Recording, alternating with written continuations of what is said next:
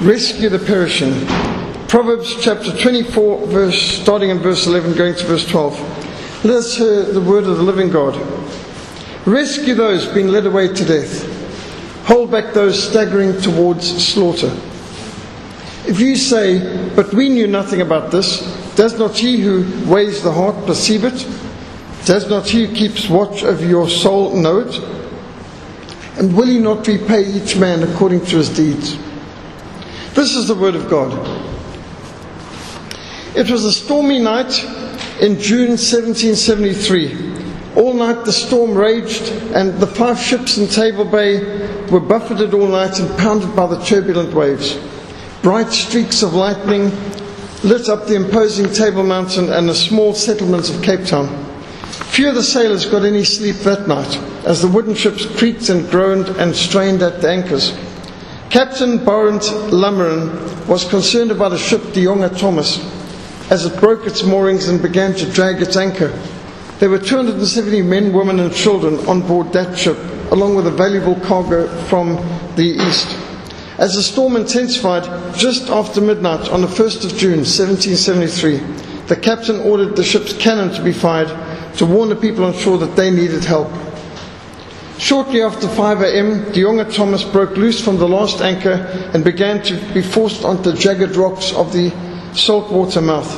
With a loud crash, the stricken ship broke in half, and passengers and sailors began to fall into the raging sea. Many drowned attempting to swim to the shore. Only the strongest swimmers managed to reach safety against the current of the river mouth. Soon a platoon of 30 Dutch soldiers of the VOC came marching up. The governor, Van Plettenberg, had ordered them to come and prevent looting and to assist survivors of the shipwreck, probably in that order. The youngest son of Volrad Voltemard, Corporal Christian Ludwig Voltemard, was one of those soldiers. The officer in charge instructed the bystanders who had gathered ashore not to go near the turbulent waters. Some people had come to watch, some had come to assist, but others had come to loot whatever valuable cargo was washed up on the shore. And just then an old man on a large black horse rode up. He was 65 years old, Volrad Voltemard, a name now synonymous with bravery and self-sacrificing courage. Volrad was born in Hesse-Schumburg in Germany, and as an adult he had migrated to the Dutch settlement at the southernmost tip of Africa, and he worked as a dairy farmer for the Dutch East India Company. His horse's name was Vonk, or Sparkle. Throwing off his coat and his shirt, Volrad made a rope and galloped into the freezing waters of the turbulent sea. As he and his horse reached the ship, he threw out the rope and made for shore, towing 2 men behind. As they reached the shore, bystanders hurried to come and assist the survivors out of the swirling surf. Immediately and without a word, Volrad turned his horse around, plunged back into the icy sea. 7 times he rowed out and swam to the ship, rescuing 14 people, 2 each time. This took several agonizing hours. The sea was icy cold, the waves were mountainous, and the current was very strong. The bystanders and soldiers on the shore insisted that he could not carry on. His horse was too exhausted, the storm was too intense. But the cries from the ship spurred Volrad Voltemard on. Once more, he said. And though exhausted, he plunged back into the sea an 8th time, swimming through the wild waves to the stricken De Yonga Thomas. This time 6 men leapt from the ship, grabbed hold of the horse's mane, bridle, saddle and tail. And it was just too much. Volrad Voltemard and his gallant horse Vonk sunk beneath the waves, and they were all drowned. In honor of Volrad Voltemard's unselfish sacrifice and bravery above and beyond the call of duty, the VOC, the Dutch East India Company, named a ship after him, Die Held Voltemard, and later the Republic of South Africa made the Volrad Voltemard the highest civilian award for bravery that anyone can earn in this country. His name was also given to a number of streets and suburbs in the country and to one of the most powerful salvage tugs in the world, built in 1976. The Volrad Voltemard statue by Mildred Barberton can be seen in Pinelands outside the Old Mutual, and I've been there many a time, right at the entrance. Very inspiring of Volrad Voltemard on his horse crashing through the waves.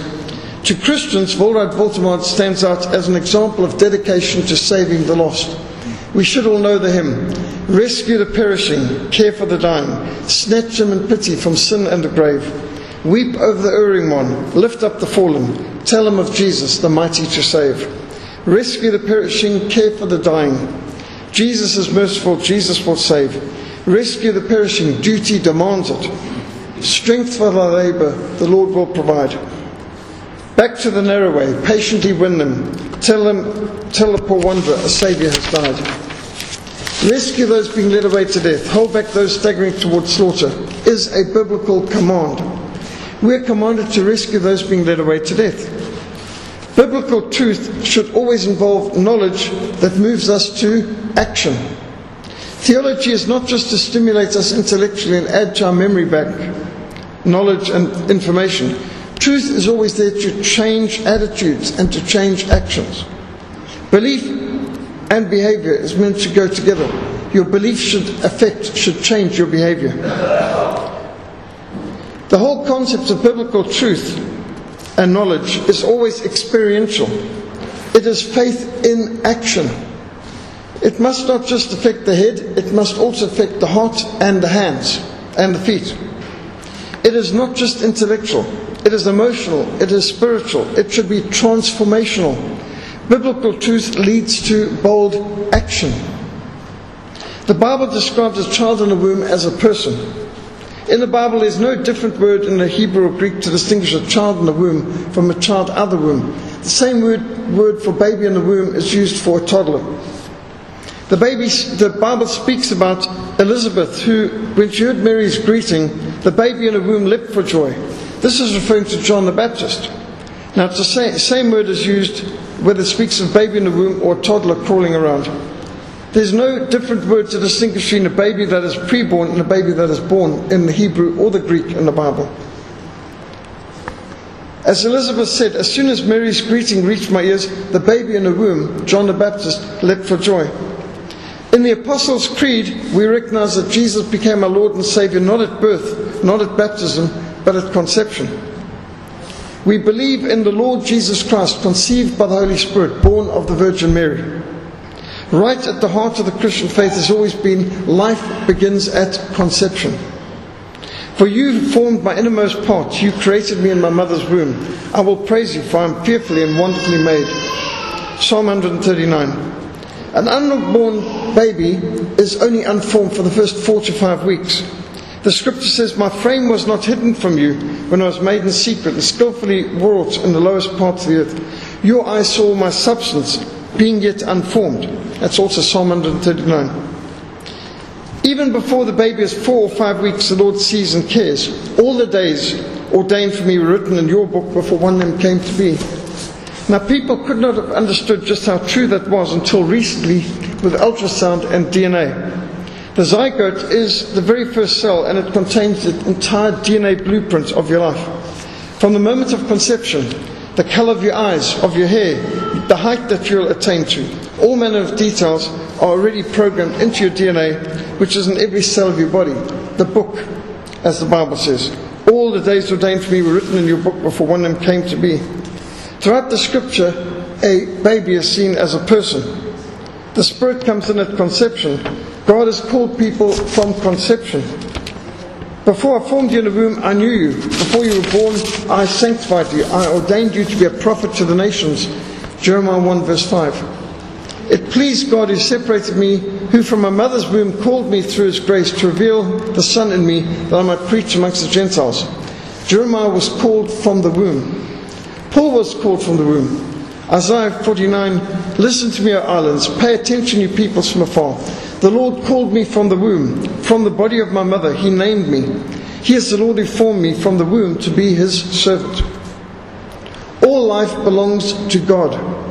The earth is the Lord's and everything in it. The Lord, he is God. He has made us, we are his.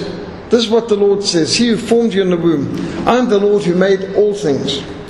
And because all life is made by God, and because people are made in the image of God, no one has the right to murder the image of God in another person. Proverbs 6 says, there are 6 things that the Lord hates, 7 that are detestable to him. A haughty eye, a lying tongue, hands that shed innocent blood. Proverbs 6 verse 16 and 17. 7 things that God hates. Hands that shed innocent blood are amongst them. God is concerned for the weak and for the helpless. Defend the cause of the weak that are fatherless. Maintain the rights of the poor and the oppressed. Rescue the weak and the needy. Deliver them from the hands of the oppressor. Who is more weak and needy and fatherless than a preborn baby destined to go to an abortion clinic? We are to speak up for those who cannot speak for themselves. We are to defend the rights of the poor and the needy.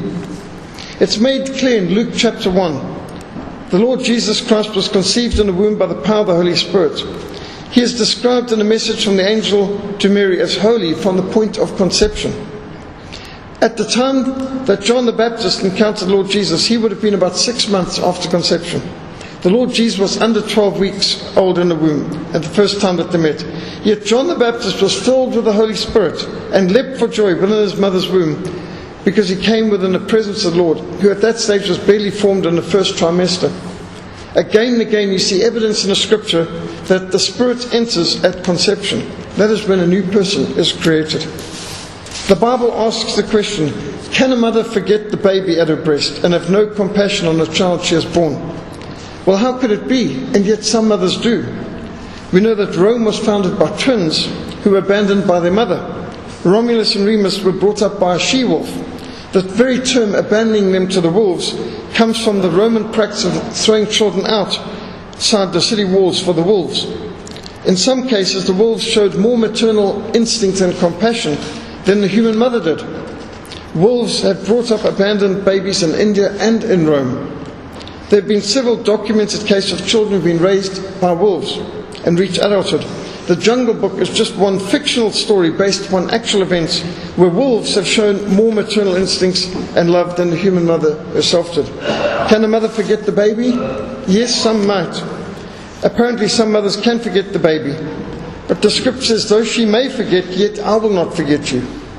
So we cannot actually speak about unwanted pregnancies and unwanted babies, because while it might be unwanted from a human perspective, it's not from God's perspective. God is the author of life.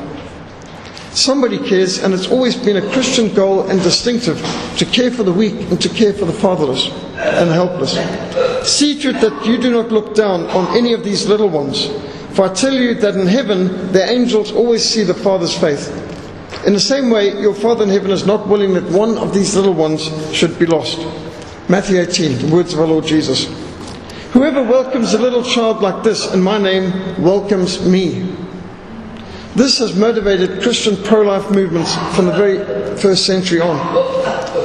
Abortion is not only a political issue. It's not just a social issue. It's not only a moral issue. It's not only an ethical issue. It is a religious issue. It is actually a spiritual battle. The pagan religions of the Near East practiced child sacrifice. Baal was worshipped as the key to fertility and prosperity. And these were prosperity and fertility cults that flourished in Canaan at that time. God commanded that they be opposed and that they be punished. To entice Baal to bless the land, each mother was required by Baal to bring their firstborn child as an offering to Baal. And Baal was represented by a huge stone or brass statue, carved an image of a bull with a human body and a head of a bull, and the arms were extended outwards to receive the gifts of the child. And the parents would present the child in the hands of the priest. The priest would place the child in the arms of the Baal worship altar idol, and then flames, either from a cavity in the chest area or from beneath the arms, would consume the baby. And this was similar in the religion of the Amorites, who worshipped Moloch, and the Phoenicians who worshipped Kronos. All the Middle Eastern religions were child sacrificing prosperity cults.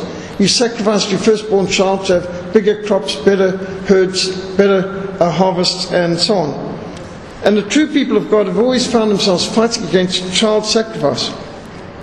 Deuteronomy 18:10, when you come into the land of the heathen, do not sacrifice your children. All those who love God hate death. All those who hate God love death. In Exodus 1 verse 16, at the beginning of the Exodus narrative, we read that Pharaoh commanded the midwives to kill the baby boys born to the Hebrews in Egypt.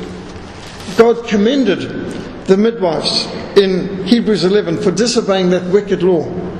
They saved the babies and ensured that they were born alive. Moses himself was preserved by the ingenuity and the courage of his mother, who defied Pharaoh's edict to kill the baby boys.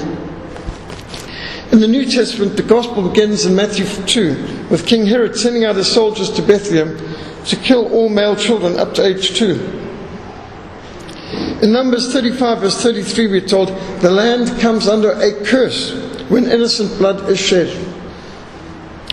Do not pollute the land. Bloodshed pollutes the land. Atonement cannot be made for any land on which blood is shed, except by the blood of the one who shed it.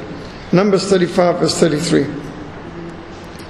The contest between Pharaoh and Moses in Egypt was primarily a clash between the death-obsessed culture of Egypt and the way of life of Yahweh and the God of Israel.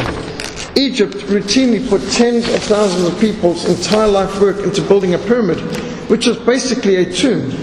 A pyramid was a tomb for one pharaoh and for hundreds of his servants who would be killed to accompany the pharaoh into the afterlife. A death-obsessed culture.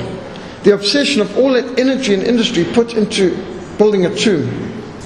The climactic battle on Mount Carmel between Elijah and the prophets of Baal was a battle between a religion centered on child sacrifice and a religion centered on life and redemption and restoration. Throughout church history, we've seen Christians have been the very forefront of the fight for the right to life of preborn babies against the killing of innocent life. Alexander Solzhenitsyn, the greatest Russian author of the 20th century, said, if we do not know our own history, we will simply have to endure the same absurdities, sacrifice and mistakes all over again. As one communist put it, the first step towards liquidating a people is to erase their memory, destroy their books, destroy their culture, destroy their history. Before the long, the community will forget what it was and what it is. The communists tried to do this in China and Russia, in Albania and Cambodia, Ethiopia. Communists have tried to liquidate people by erasing their memory of the past and changing or falsifying the record of history. Karl Marx declared the first battlefield is the rewriting of history. It is vital for Christians to know what our history is and why we are pro-life. To be a Christian is to be pro-life. You cannot be a pro-abortion Christian. It's a contradiction in terms. Abortion, infanticide, exposure and euthanasia are the hallmark of every pagan religion, from Hinduism through to the Mayans and Aztecs. In ancient Rome, unwanted infants were literally left outside the city walls to die of exposure or to be eaten by wolves. It was against the law to rescue babies that had been abandoned at these designated abandonment areas. They were abandoned under paterfamilias, which is a Roman law that gave the parents absolute right over their children. Even a teenager could be executed by the parents without any legal consequences. No matter what the age, the parents had absolute right of life over their children. Even a married child could be executed by the parents legally in Rome. To kill their child was a parent's right, and nobody had the right to save those children. Christians had to break the law in order to adopt tens of thousands of babies that were thrown outside the city walls. It is said that the early church grew more by adoption than it did even from evangelism. The Greeks gave pregnant women harsh doses of herbal abortifacients, and the Persians developed surgical curettage procedures for killing babies. The Egyptians disposed of unwanted babies by having them born alive and then disemboweling and dismembering them shortly after birth. And the collagen of the baby was ritually harvested for beauty and cosmetic projects. Even today we see Planned Parenthood is selling aborted babies for some beauty industry products that they actually use the collagen. In the Aztec Empire in Mexico and the Inca Empire in Peru, they had massive child sacrifice. Hundreds of thousands of people were killed just to make the sun rise each day. There were 80,000 skulls on the skull racks of just one temple in Montezuma's capital of what today is Mexico. There have always been Christians who have made a pro-life stand. In the early church, one of the early bold names it shines is Basil of Caesarea. He lives in the 4th century. Basil came from an influential family. He studied in Caesarea and Constantinople, in Athens and in Rome. He studied law and he entered the ministries. Basil led 18 church services a week, except during Easter and Christmas when he had even more services. In addition, he taught children and he visited and encourage the sick and the needy. And Basil built up one of the first hospitals in the world. And through his hospital work, he discovered there was a guild of abortionists in Caesarea. They gave pregnant women herbal portions to induce abortions and used surgical means to kill unwanted babies. And the bodies of these babies were then sold to Egypt, where the collagen was used to make cosmetics, for which Egypt was famous. Basil was horrified and he approached the city fathers. He was shocked to find that all this was perfectly legal and always had been. Basil preached sermons on the sanctity of life, and he mobilized the members of his church to care for women going through a crisis pregnancy. He exercised the full weight of his personal and family influences to actually change the laws. He began to educate people in the cities so that they could understand the issues involved, and he prayed imprecatory prayers, prayers for the Psalms, prayers for justice against the abortion guild, declaring them to be anathema. He staged public protests against the Egyptian traders who were helping to support the abortion trade by funding collagen harvesting. Basil taught that she who has deliberately murdered a fetus must bear the full penalty for murder. Moreover, those who aided the mother, who would give abortifacients for the destruction of a child, were murderers themselves, along with the mother who received it. He challenged the tradition of paterfamilias under Roman law, where parents could kill their children of any age. He campaigned to make all this illegal. So passionate was Basil in his concern for life that one night he and several deacons went outside the city to dismantle the old infanticide shrine. And this direct action could have jeopardized their standing in the community because it was illegal to damage such property. But he had irrepressible spiritual imperative to save lives. As a result of Basil's stand against abortion and child sacrifice, the Emperor Valentinian took the first steps towards criminalizing child killing in AD 374. This is the decree of the Emperor Valentinian. All parents must support their children conceived. Those who have brutalized or abandoned should be subject to the full penalty prescribed by law. All the early church fathers agreed with Basil that life begins at conception and abortion is murder. The Didache is the oldest published Christian teaching, the oldest Christian book in existence, dating back to the Apostles as essential teaching for those who want baptism, the Didache. And the Didache declares there are two ways, the ways of life and the way of death. The difference between the two ways is great. Therefore, do not murder a child by abortion or kill a newly born infant. This is in the Catechism for training people, preparing them for baptism. Didache was used for teaching new converts. St. George, the patron saint of England, is known as the Dragon Slayer, and the English flag is known as the Cross of St. George.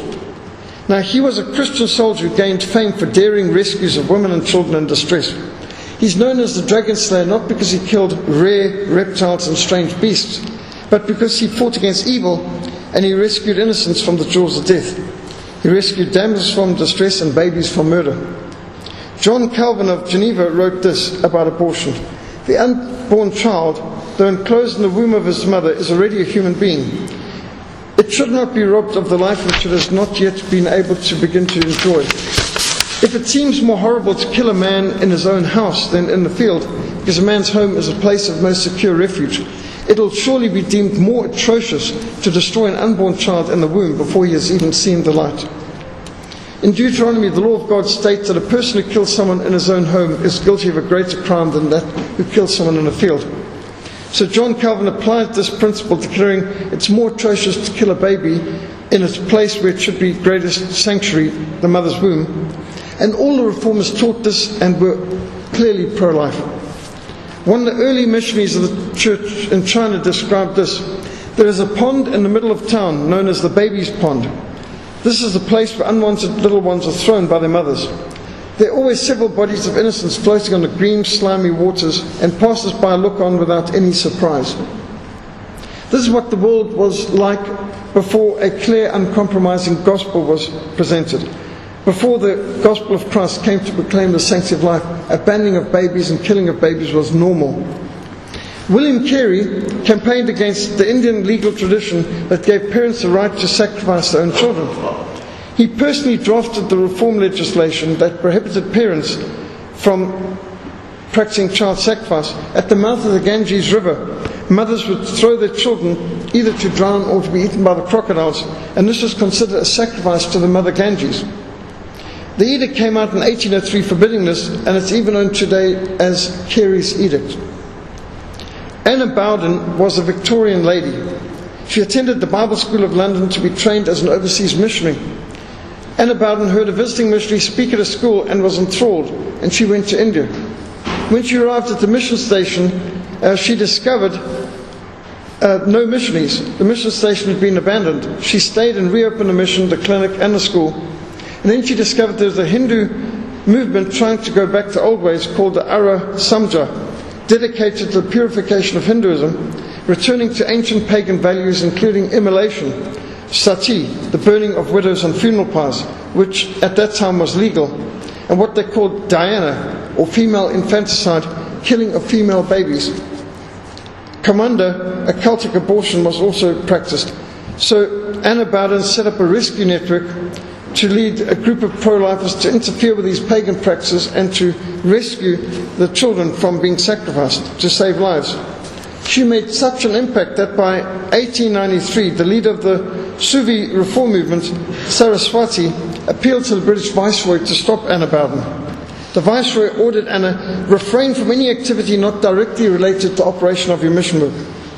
Anna replied, rescuing innocent human life is directly related to any missionary work, and in fact it's directly related to being a Christian witness. She could not be a missionary without rescuing innocent life. This didn't satisfy Saraswati, so he sent an angry mob of Hindus to the mission compound, who burned the mission compound down and tortured and killed Anna to death. But that was not the end.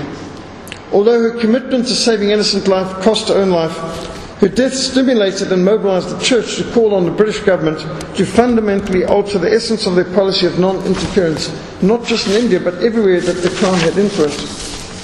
It enforced a universal legal code throughout the British Empire, rooted in the Christian principle of the sanctity of life, and outlawed all these murderous pagan practices. Nan Mullins was a dedicated, effective Southern Baptist missionary in China. She believed in personal evangelism, discipleship and social activism as integral to her calling.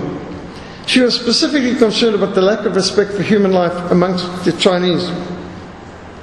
Female infanticide or sex selection abortions were commonplace. For 8 years she lived out a Christian life amongst the Chinese. However, it was only when she was on her deathbed that the regional governor, Anand Ching, yielded to a lifelong campaign and criminalized all form of child killing. He said, I've granted this because all her life Nan Mullins lived selflessly for our people. If I could restore her to health and life, I would do it. But since I cannot, I will give her what I know she desires even more, health and life for others.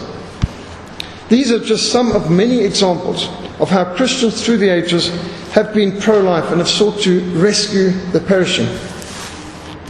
Europeans have been moving away from the moral stance of the Bible and become accepting ancient pagan values, largely because of Darwinian evolutionism. And as a result, we've seen the chaos that has come in the 20th century.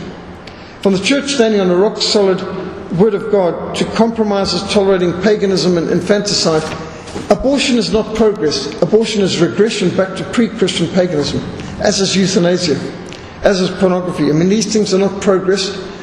In South Africa, we had this arrogant movement called the Verlichters, and they were the enlightened ones. And, those of us who stood for censoring pornography and so on, we were Verklamters. They Verlichters. Sort of lines up with enlightenment and Lucifer. And so they always portray themselves as progress. But it's not progress to go back to pre-Christian paganism, child sacrifice, nakedness in public, pornography, perversion, all these other evils, or killing babies. The scripture is clear. Who will rise up for me against the wicked? Who will make a stand for me against the workers of iniquity? Those who condemn the innocent to death. Psalm 94 verse 16. This is a call to action. Abortion is an hidden holocaust. More people have died of abortion in the 20th century than through all other forms of violence in the past 2,000 years combined. Not just in the last 100 years. Yes, abortion has killed far more people than the people who've died in the wars, but if you want to go, you can go back through the last 2,000 years. Abortion is the biggest killer, the greatest killer. The most dangerous place in the world is not Ukraine, or Syria, or Iraq, or Afghanistan, or Somalia, or Nigeria. The most dangerous place in the world is a mother's womb. Abortion turns a womb into a tomb, turns a mother into a murderess. It turns a doctor into a hired assassin that takes innocent life for money. It is of the utmost hypocrisy for people to condemn apartheid, discrimination on the basis of race, and then accept abortion, which is discrimination on the basis of age.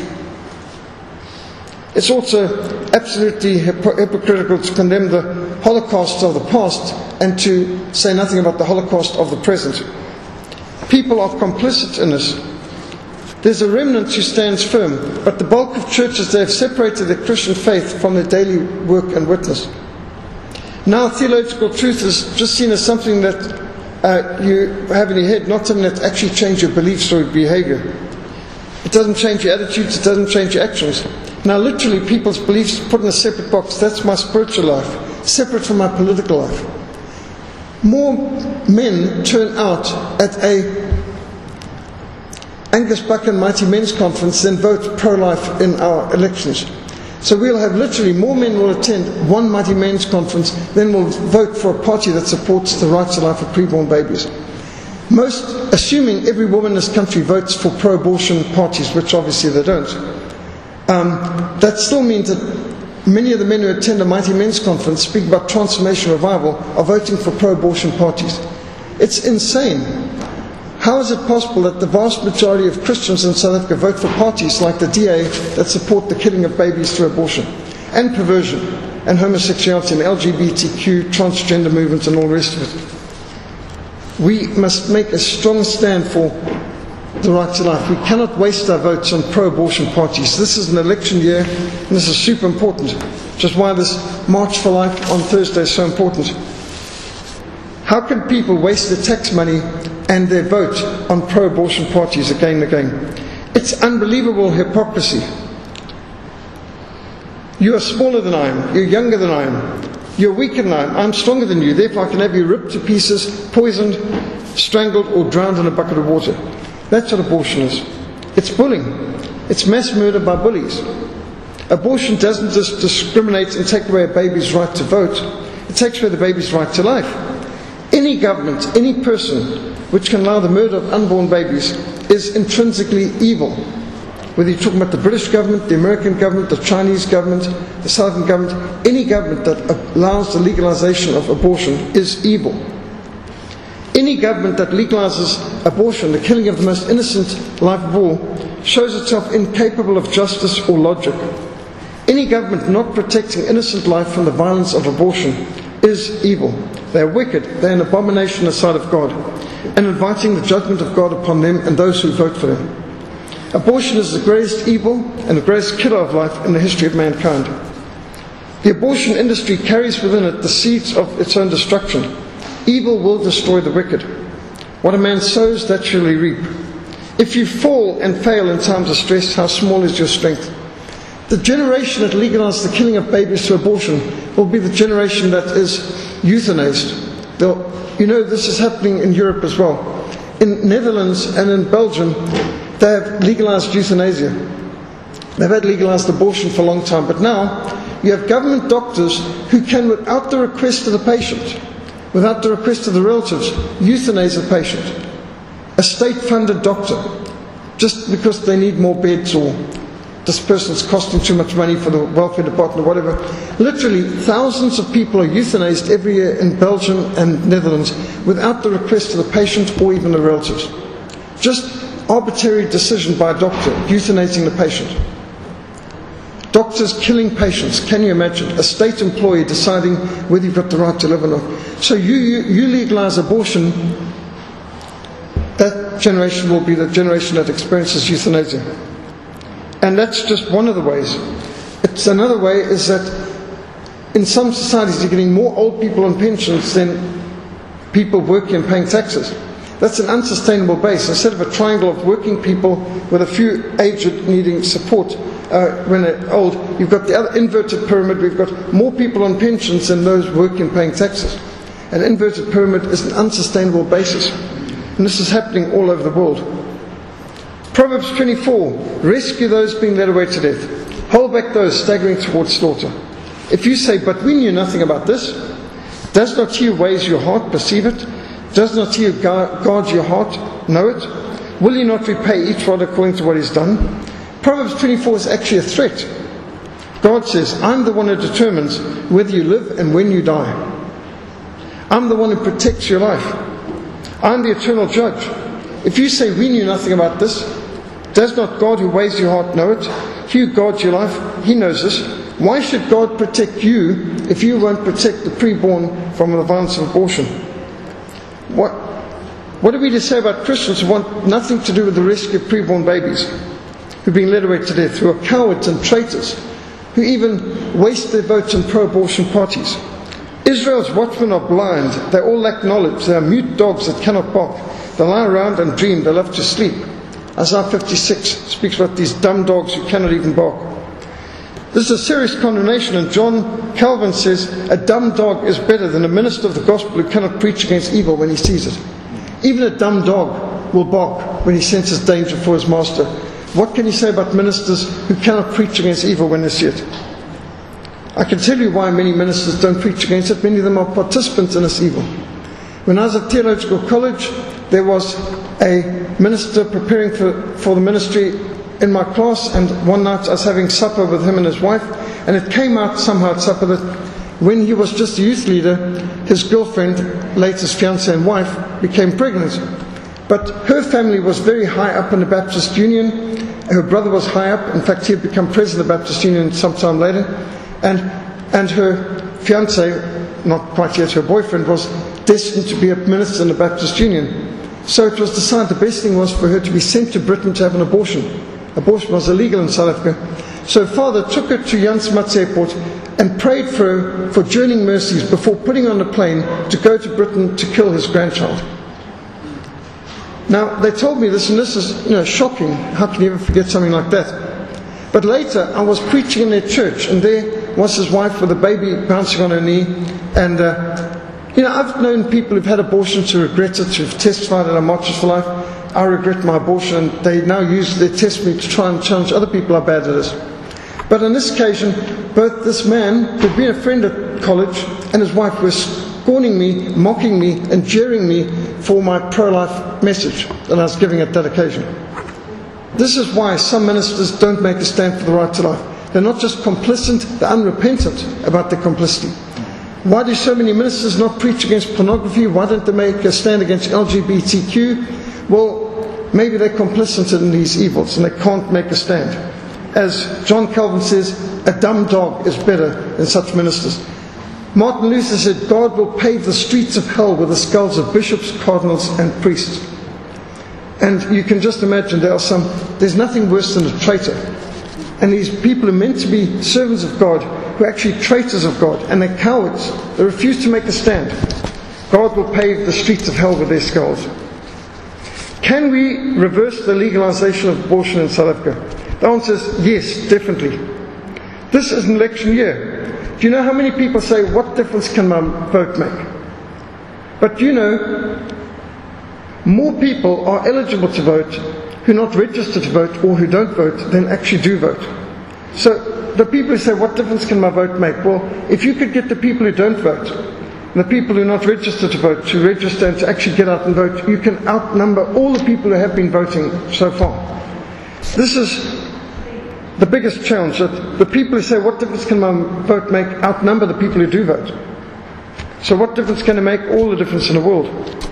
Abortion was legalized in Poland in 1956, but when Solidarity overthrew the communist government in 1990, they made abortion illegal. Since then, abortion in Poland has been legal only in the two hard cases of a mother's life at stake or in the case of rape and incest. And yet they haven't had one single legal abortion case since 1990. Because although they're allowed, the hard cases are strictly defined. They haven't had any of those cases, or the mothers decide to go through anyway and have the child and put up for adoption.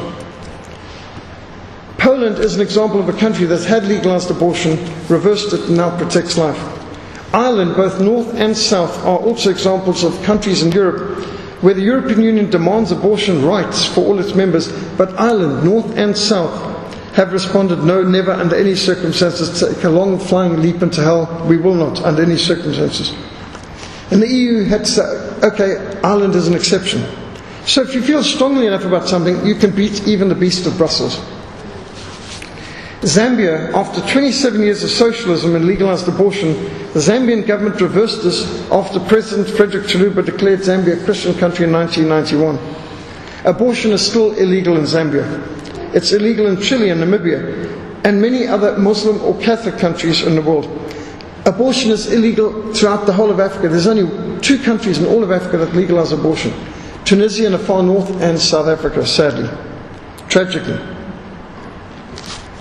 Protestant countries should be in the very forefront of the fight against abortion. Whatever you did unto one of the least of these, my brethren, you did it unto me. Whatever you did not do unto one of the least of these, my brethren, you did not do it to me, says the Lord. The greatest command is to love the Lord your God with all your heart, with all your soul, with all your mind, and with all your strength, and to love your neighbour as yourself, to do to others as you would want them to do to you. If you don't like the idea of being poisoned to death, don't allow it to be done to a baby. If you don't like the idea of being snatched out of your home and cut to pieces, don't let it be done to a baby. Do to others as you want to be done unto. We can show our love for God by rescuing unborn babies. We can show our love for our neighbour by rescuing those being led away to death. Speak up for those who cannot speak for themselves. For the rights of all who are destitute, speak up and judge fairly. Defend the rights of the poor and the needy. Rescue those being led away to death. Rescue the perishing. Care for the dying. Snatch them in pity from sin and the grave. Let us pray. Lord God, we thank you and we praise you for your love and for your mercy. We thank you, Lord God, that we have the right, the privilege and the duty of standing for life, to stand up for you. We hear your call, who is on the Lord's side, who will serve the King, and Lord, we want to say we are on your side. Help us, Lord God, to keep watch for you, with you, even just for an hour. Help us, Lord God, to mobilize a good amount of people to stand for life and go to the gates of Parliament this coming week and make a stand for the right to life of preborn babies and against the violence and injustice, the evil of abortion. May you, Lord God, bless our witness, our counselling, bless our ministry so that we can save lives and help those in crisis pregnancies to choose life, so that they and their children may live. Give us, we pray, the strength, the courage, the tenacity that we need not to give up, but to be consistently pro-life and to be effective Christian witnesses for your honour and glory. Make us more brave and bold for you, for we pray it in Jesus' precious name. Amen.